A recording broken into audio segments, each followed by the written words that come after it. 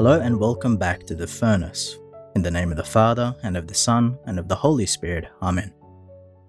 Jesus instructed the 12 as follows. Remember, I am sending you out like sheep among wolves. So be cunning as serpents and yet harmless as doves. Now in today's gospel you might have been thinking, hold on, did Jesus just say to be as cunning as serpents? Is not the serpent the very figure of Satan, the tempter and accuser from the beginning?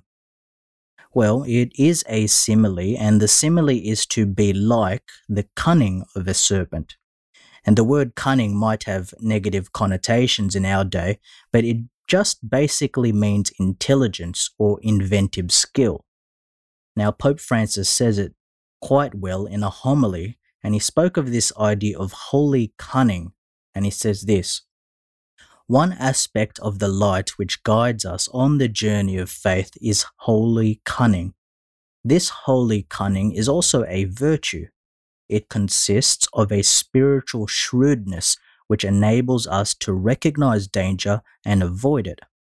We too need to guard the faith, guard it from darkness. Many times, however, it is darkness under the guise of light.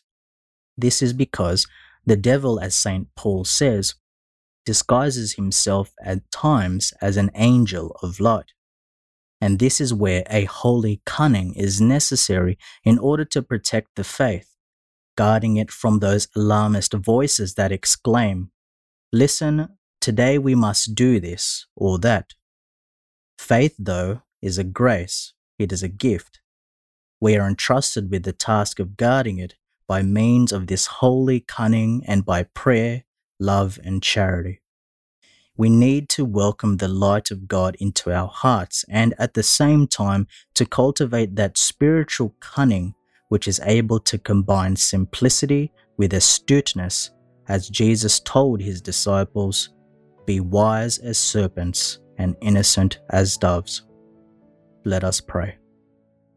O God, who in the abasement of your Son have raised up a fallen world, fill your faithful with holy joy, for on those you have rescued from slavery to sin, you bestow eternal gladness.